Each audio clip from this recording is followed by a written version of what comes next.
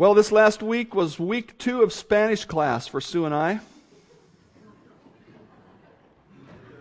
Why is that funny? Me llama David, ¿y tú? Hey, that's pretty good, wasn't it? Yeah, that means my name is David, and what is yours? And then after you introduce, you say, mucho gusto, which means it's a great pleasure. What's that? I think so. And I tried that out. I'm every time I see a Hispanic person,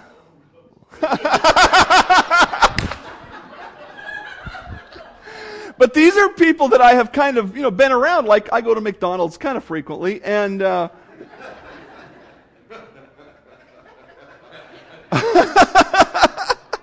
now I've learned something from Jeff, and on a serious note, I'll pass this on to you. He said, folks who are new immigrants in our country, they think it's a big deal when you stop to take notice of them. And maybe some people don't because they're scared or they don't know how to me llama David.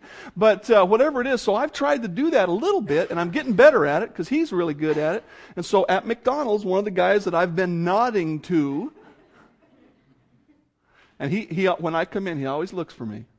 And so this week I said, hey, I'm learning Spanish. Me llamo David, ¿y tú? And he says, Maximo. I said, yeah, my first Spanish conversation. Yeah! And he looked at me just the way you are. It was kind of like, oh, Lord have mercy. Another gringo learning Spanish, Have mercy. My wife used her few phrases, and the woman she spoke to just went in Spanish, and my wife's going, whoa, back that train up. Yeah. Como, that means what? God wants us to know Him, and we don't speak His language. And so He sent Jesus. That's what we learn in John chapter 1, verse 18. We're going to start in verse 14 to catch the context here. And the Word became flesh and dwelt among us. And we beheld His glory, the glory as of the only begotten of the Father, full of grace and truth. We were able to see the Father through the glory of the Son. Verse 15, John the Baptist, bore witness of Him and cried out, saying, this was He of whom I have said, He who comes after me is preferred before me, for He was before me. And of His fullness we have all received, and grace for grace. For the law was given through Moses, but grace and truth came through Jesus Christ. No one has seen God at any time. The only begotten Son who is in the bosom of the Father, He has declared Him. And we want to look just at that verse 18 today. As we consider verse 14, we see the incarnation of Christ. Christ became incarnate. Literally, He took on flesh, and He forever exists as a dual-natured person, a human and a divine person together. He's the only person who has ever existed that way, or whoever will exist that way. We are going to have an eternal existence, but not a divine existence as He does. He became incarnate. He took on flesh, and we beheld His glory, the Scripture says. Then secondly, we learned about the impact of Christ. He was full of grace and truth, and of His fullness we have received. We get to partake in the divine character of Christ. We get to be like Him. We don't get to be God, but we get to have that wonderful character, which I think is summarized in the fruit of the Spirit of love and joy and peace, and of course an eternal home in heaven with God. And this week we're going to learn about the instruction of Christ. What does He teach us? We see in verse 18, what He teaches us is what God the Father is like. Now when we read the phrase, no one has seen God at any time, there are a couple of foundational concepts we need to understand. And the first is this: God is a spirit being. That does not mean He is an impersonal force. He is a spirit person. If you've never stopped to consider what makes a person, it's these things: mind, will, and emotion. When Genesis chapter 1 and 2 tells us that we are created in the image of God, what it means is we were created as persons. Animals are not persons. I love my dog. My dad probably disagrees with me about whether or not he's a person, but he is a dog. As wonderful as he is not a person in the same sense that I am, which is in the image or in the reflection of God. God is a person. But God the Father and Jesus and the Holy Spirit in eternity past, as we would think about it before the creation of this world, existed as spirit beings. There was no physical body, no visible essence to God. And that is an important concept. God is a spirit being. John 4:24 says, God is a spirit, and those that worship Him must worship Him in spirit and in truth. And that very simply means that it is about you, the person, and your heart and mind, and not just the physical actions that matter to God. Number 2, God uses human characteristics to describe His interactions with us. God uses human characteristics to describe His interactions with us. If you go to 2 Timothy 3:16, you will find that all Scripture is God breathed. Does God have breath like we physically have breath? No. Does God have a mouth like we physically have a mouth? No, He does not. Why would God say that Scripture is God breathed? Because He wants us to understand it's just like it came right out of His mouth. To us humans, we understand that that's His very word. That's what He's trying to get to us. But He doesn't have a mouth. He's not a physical being. There's a fancy theological term you can memorize and stun your friends and neighbors with tomorrow. What'd you do this weekend? Well, I went to church. What'd you learn? I learned about anthropomorphism. It's two Greek words, anthropos, which is human, and morphism, morph, which is form. And it's the theological term that we use to apply to these descriptions of God with human characteristics. We're going to see one when we go to the Old Testament in just a minute, which is this, that God spoke to Moses face to face. But God doesn't have a face like a human face. Now, I know Jesus took on a human body. I'm not talking about Jesus right now. I'm talking about God the Father. So these are foundational concepts we must understand. Is that all that this means when it says no one has ever seen God? He's a spirit being, so nobody's ever seen Him. No, that's not what it means. But these are foundational concepts that we need to keep in mind as we now go to Exodus 33. Turn with me, please, to Exodus 33. There were several people in the Old Testament who had very personal kinds of interaction with God, and this is perhaps the most famous of those in Exodus 33, verse 9. Exodus 33, verse 9. And it came to pass, when Moses entered the tabernacle, that the pillar of cloud descended and stood at the door of the tabernacle, and the Lord talked to Moses. Did Moses hear a voice from heaven? Yes, he did. God spoke to Moses. And all the people saw the pillar of cloud standing at the tabernacle of the door, and all the people rose and worshipped, each man in his tent. So the Lord spoke to Moses face to face, as a man speaks to his friend.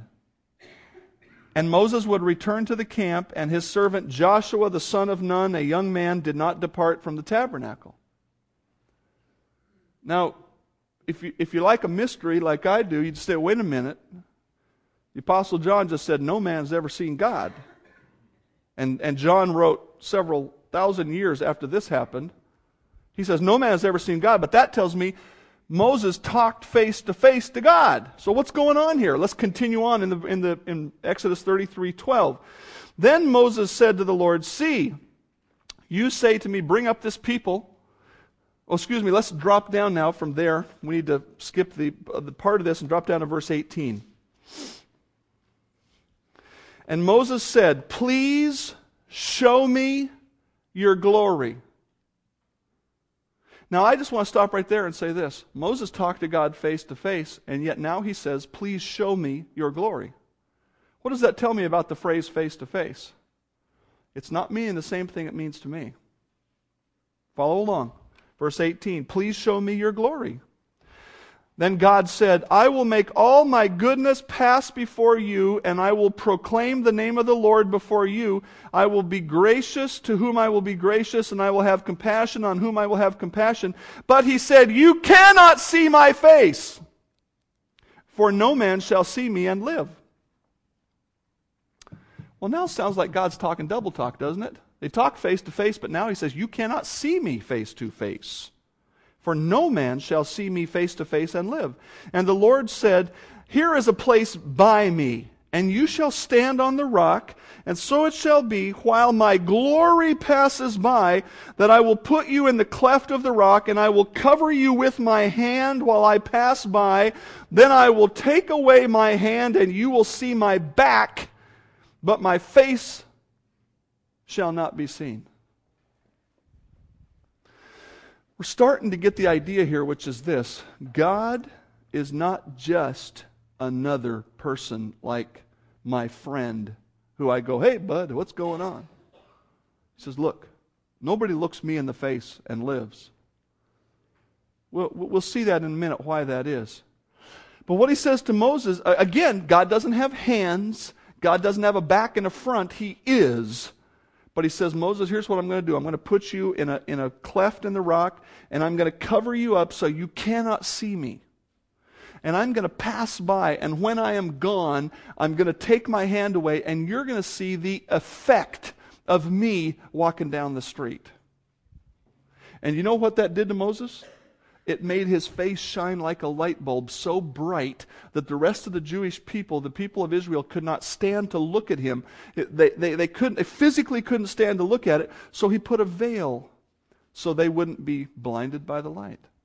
And that was just the effect of God, or the afterglow.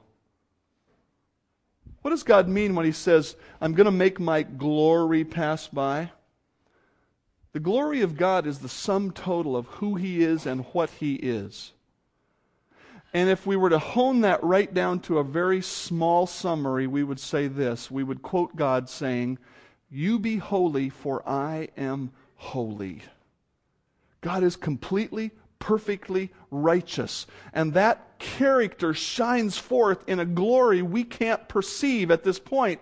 And we are not permitted to see at this point, because according to this, no man can see me and live.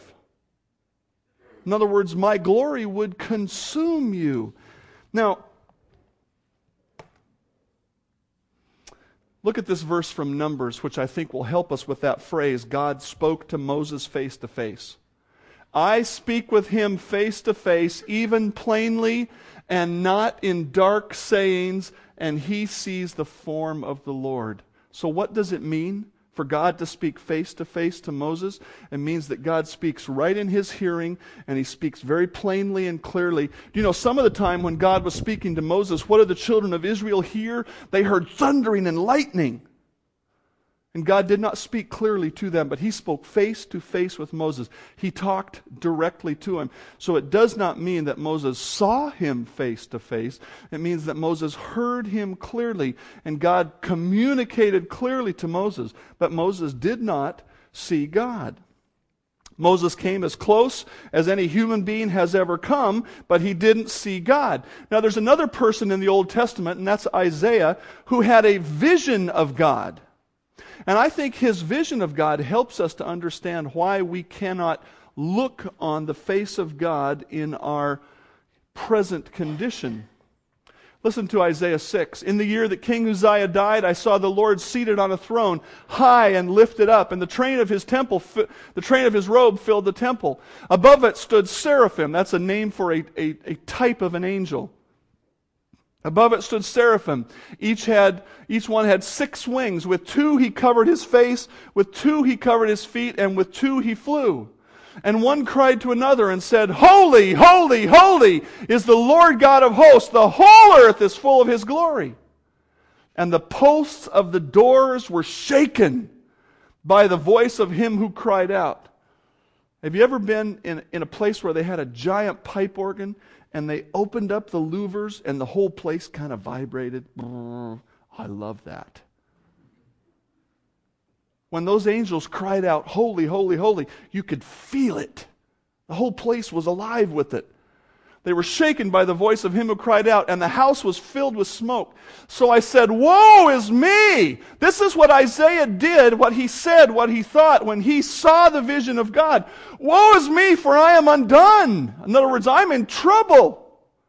Because I am a man of unclean lips, and I dwell in the midst of a people of unclean lips. For my eyes have seen the King, the Lord of hosts. Isaiah didn't say, oh, hey, there's God. Hey, God, how you doing? And run up and pat him on the back. He went, man, I'm in bad shape here. And Isaiah was a prophet of God. He wasn't a garden variety sinner.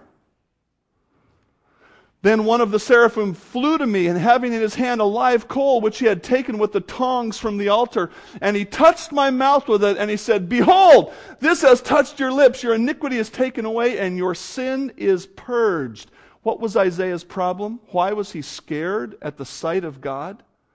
Because he was a sinner. And when he caught even a vision, not even a real face-to-face meeting with God, but a vision of God that God allowed him to have, he was terrified by it because he saw his own sin. Look at these words. Holy, holy, holy is the Lord of hosts, verse 3. That was what he saw. And then verse 5, woe is me, for I am undone, because I'm a man of unclean lips. For my eyes have seen the King, the Lord of hosts. And again, he saw this in a vision. Isaiah saw the Lord only in a vision, and he was so fearfully aware of his sinful inadequacy that he feared for his life. That's what God means when he says, no man could see me and live. It tells us something about the awesomeness of God, the terrifying nature of holiness. That when sin comes into the presence of holiness, it just cannot exist. God can't let sin be in His presence. Will we ever see God? Some of you are asking this question already. I'm reading your mind. You're thinking, well, aren't we going to see God in heaven someday? You're absolutely right. 1 John chapter 3 says this, Beloved, now we are the children of God. And by the way, we talk to God like Moses did, sort of face to face, don't we? The Hebrews chapter 10 tells us that we can come boldly to the throne of grace to ask for help. And was it Romans 7, Romans 8 that says we cry out, Abba, Father, or Daddy. We have a close relationship with Him, but we have not seen Him. Beloved, now we are the children of God, and it has not yet been revealed what we shall be, but we know that when He, Jesus Christ, is revealed, we shall be like Him, for we shall see Him as He is. What is that talking about? It's talking about the great truth of the Scripture, which is this. When you are an unbeliever, you are totally in sin. When you accept Christ as your Savior, your sin is forgiven and taken from you. And when God looks at you, He sees you through the blood of Christ. And if you die at any moment, He sees you through the blood of Christ. You're righteous, ready to go to heaven. And at that moment that you leave this earth, either in the rapture or at your death, God wipes away the rest of your sinful nature on the basis of the blood of Christ. And when you stand there, you will be able to see Him because you will be just as righteous as Jesus.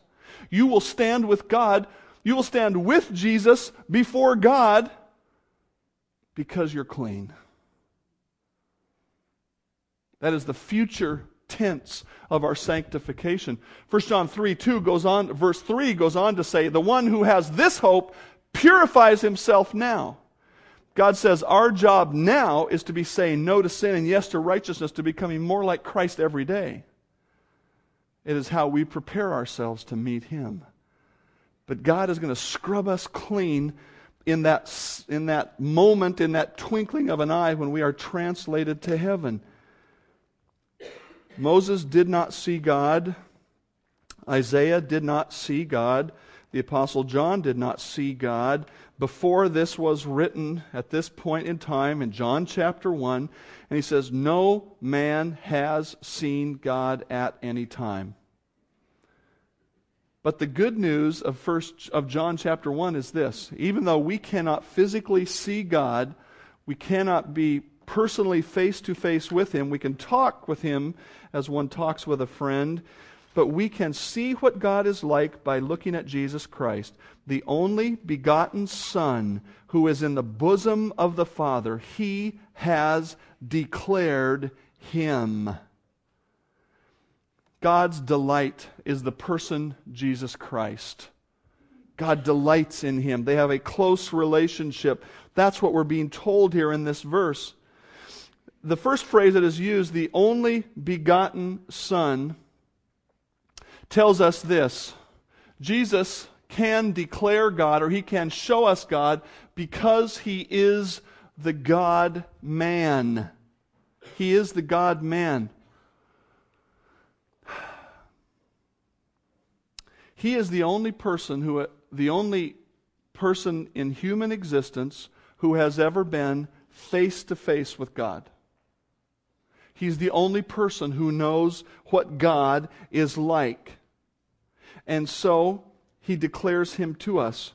What does this phrase, the only begotten, mean? Well, it certainly sends us back to verse 14.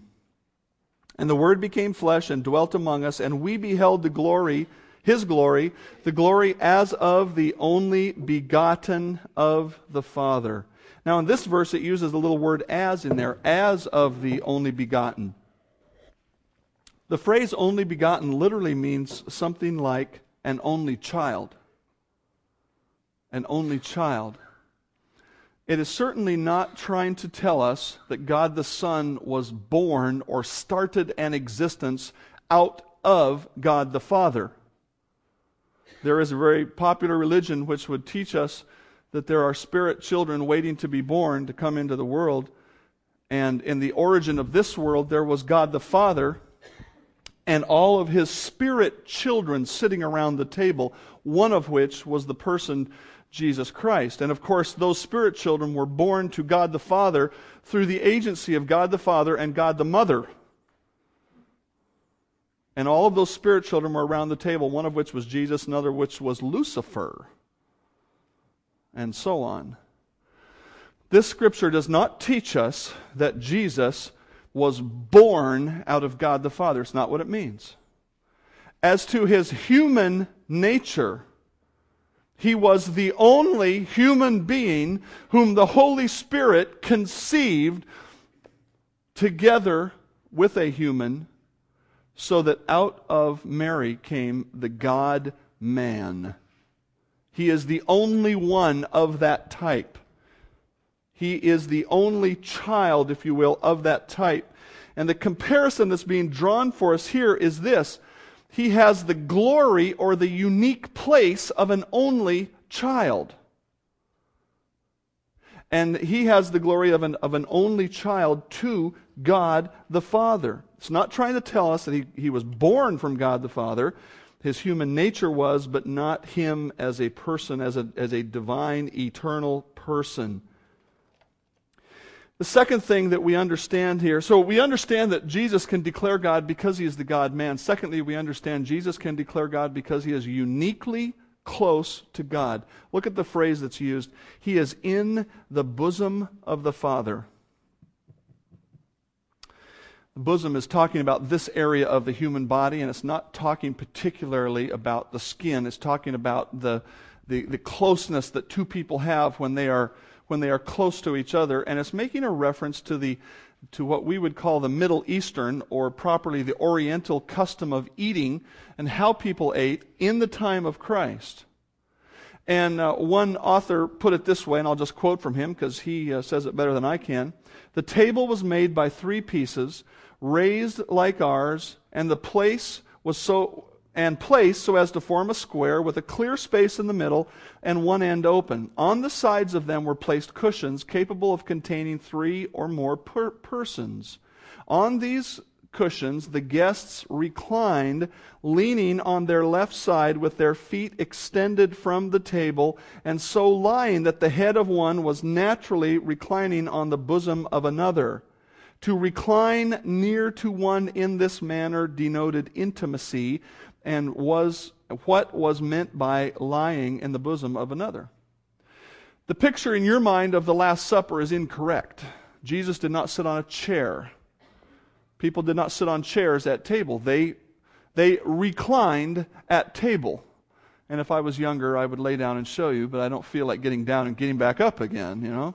But they sat like this. It's not that comfortable to me to eat like this because eventually you're going to get tired here, but they laid on this one and they ate with this one. And the table was here and their feet were there. When you hear the woman coming to wash Jesus' feet while they were sitting at dinner, his feet were sticking out like everybody else's feet were sticking out. Now, there could be some social reasons for that, some customary reasons for that. I don't know. They didn't consider feet to be something to be put under a table, kind of kept away, you know. The right hand is the good hand. All of those kinds of things may have factored into it. But that's how they ate. And so the guy behind you, you know, if you lean back, you're right there in his face. Now, to us, we're going, ew. You know, my kids don't even want their food touching each other on the plate, much less people, while they're eating. I know you can't understand that, but that's how they ate. When we read about Jesus and the disciple whom he loved, who was leaning on his bosom at the Last Supper, and he says to him, who's the guy that's going to betray you? He was just right there, okay? And that was their custom. And so when we read this phrase, he is in the bosom of the Father, it's where we get our phrase, bosom buddies. It's the idea that they were physically close. They were close people. Jesus can declare God because he is uniquely close to God. God the Son is the only one who holds such a place of intimate relationship with God the Father. That's what he's telling us. He's saying, look, Jesus is a unique person in a unique position to help us understand who God is. And so Jesus is called the one who declares God to us. I've put the Greek word exegete there. Some of you who have studied the Bible a little bit, maybe been to Bible college, you know the word exegete. We use it to refer to preaching as the exegesis of the text. What does that mean? It literally means to tell the story or to teach the lesson, to take out of the truth and share it with other people. Jesus is called the exegete of God. He is the preacher of God, the declarer of God. And again, we've said this before, but I want to say it again. John 1:1 through 18 is an introduction to the whole book. So in part, what we're seeing here is, part of the reason for the Gospel of John is that Jesus is going to teach us about the person of God the Father. He's going to exegete God the Father to us, and we are going to understand him better. That's not the only purpose for the book, but that is clearly one of them. And so you should be looking in the Gospel of John to learn about God the Father. How do you do that? By looking at Jesus. And I want to share with you 5 ways, in a summary form, if you will, of how Jesus teaches us about God in this book. And the first one is this: God is personal. God is personal. He is not a force. He is not just the energy of the universe. There are a number of religions which would teach us that God is in everything. He's sort of the force that moves things around. And while God is everywhere present, he is not just a force, he is a person. How do I know this? We see Jesus on this earth having relationships with people. We see him being happy, being sad. We see him interacting with people. Jesus was a person. John, who writes this gospel, is called the disciple who Jesus loved. Does that mean he was the teacher's pet? Yeah. Does that mean that's sinful? No. Why would he be the teacher's pet? Let me give you my idea. I think he was the most spiritual of the bunch. And Jesus thought, well, this guy really gets it. And he loved him. Doesn't mean he didn't love the others. Doesn't mean he wasn't patient with the others. Doesn't mean he didn't let the others go on with ministry. But he loved John. He had a personal relationship with John, as all of us who know him have a personal relationship with him. We know him in a personal way. So God is a person. He is not just a force. Number 2, what do we learn about God from Jesus in this book? God is powerful. God is powerful. When you see Jesus do miracles, just stop and say, that's the power of God. In fact, Jesus says that at times. He says, I couldn't do anything if God didn't give me the power to do so. He's indicating that they're in this together. Jesus does miracles and shows his power over the physical universe. He calmed the stormy sea. He does miracles over human life, everything from healing all the way up to raising people from the dead. And he does miracles over the human soul. People's lives were drastically changed. And a very simple one to think about along that line is Matthew, the tax collector, and Peter, who was a zealot. Think of those two guys on the same board. Yeah. Does God change lives? Oh, you bet. Starting with those 12. Or those 11, one of them wouldn't change, Judas. God is powerful. Number 3, God is patient. Think with me about Judas for a minute.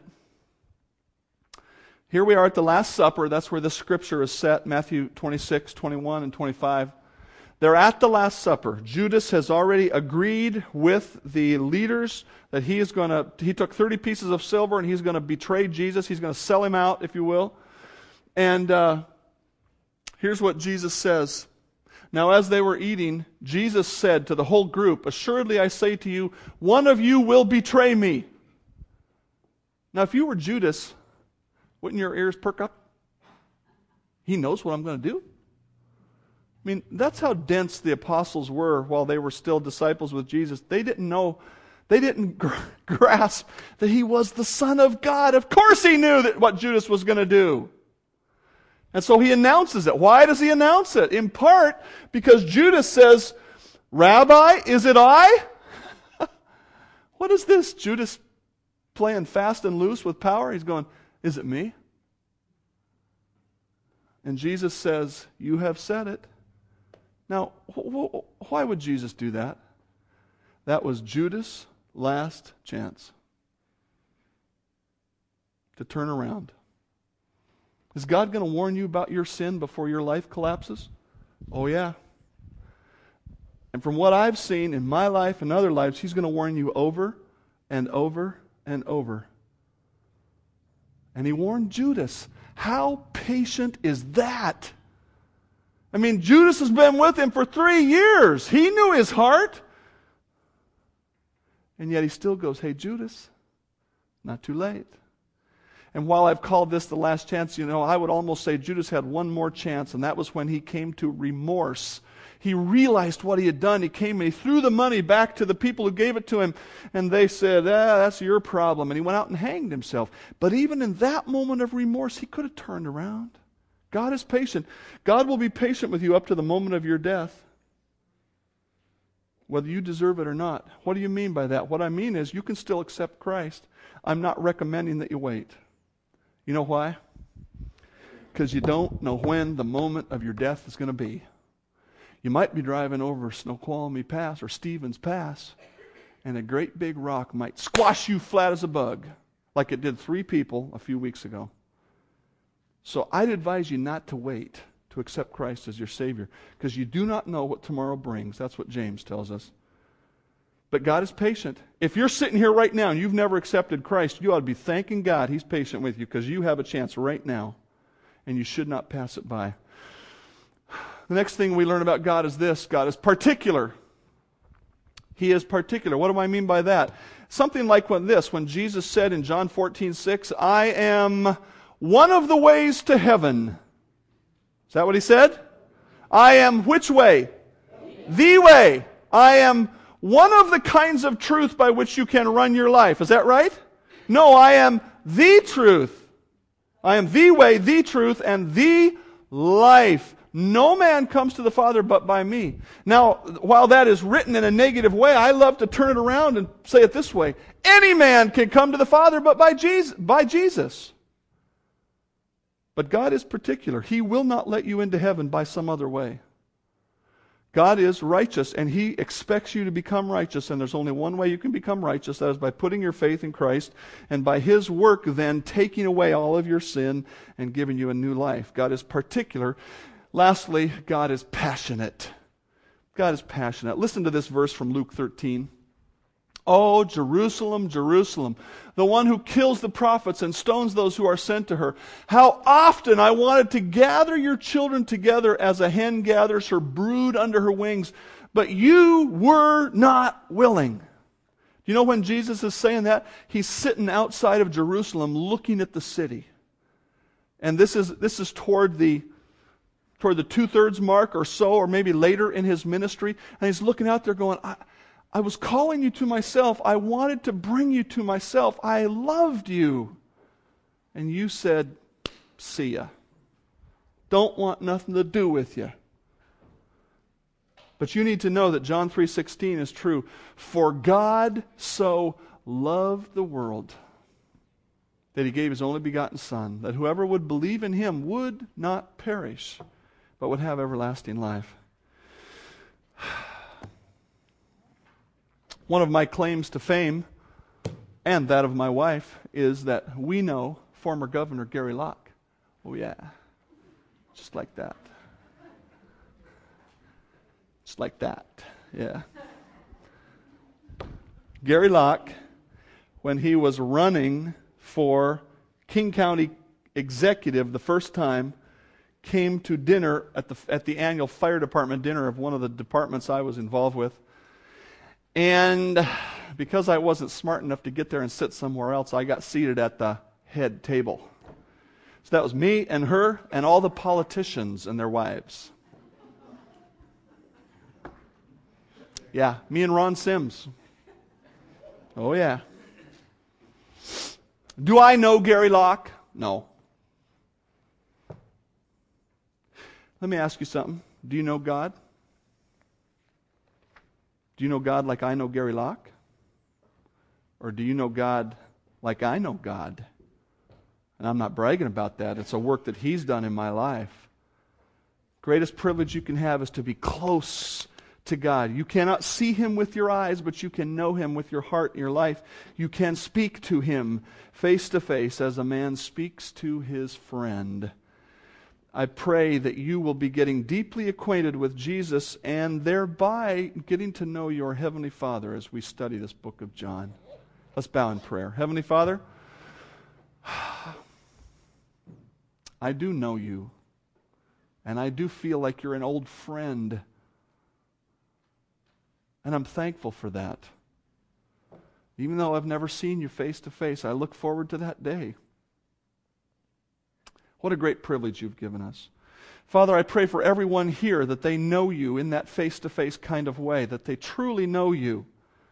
And that if they don't, that today will be the day they start to know you as they put their faith in Jesus Christ as their Savior.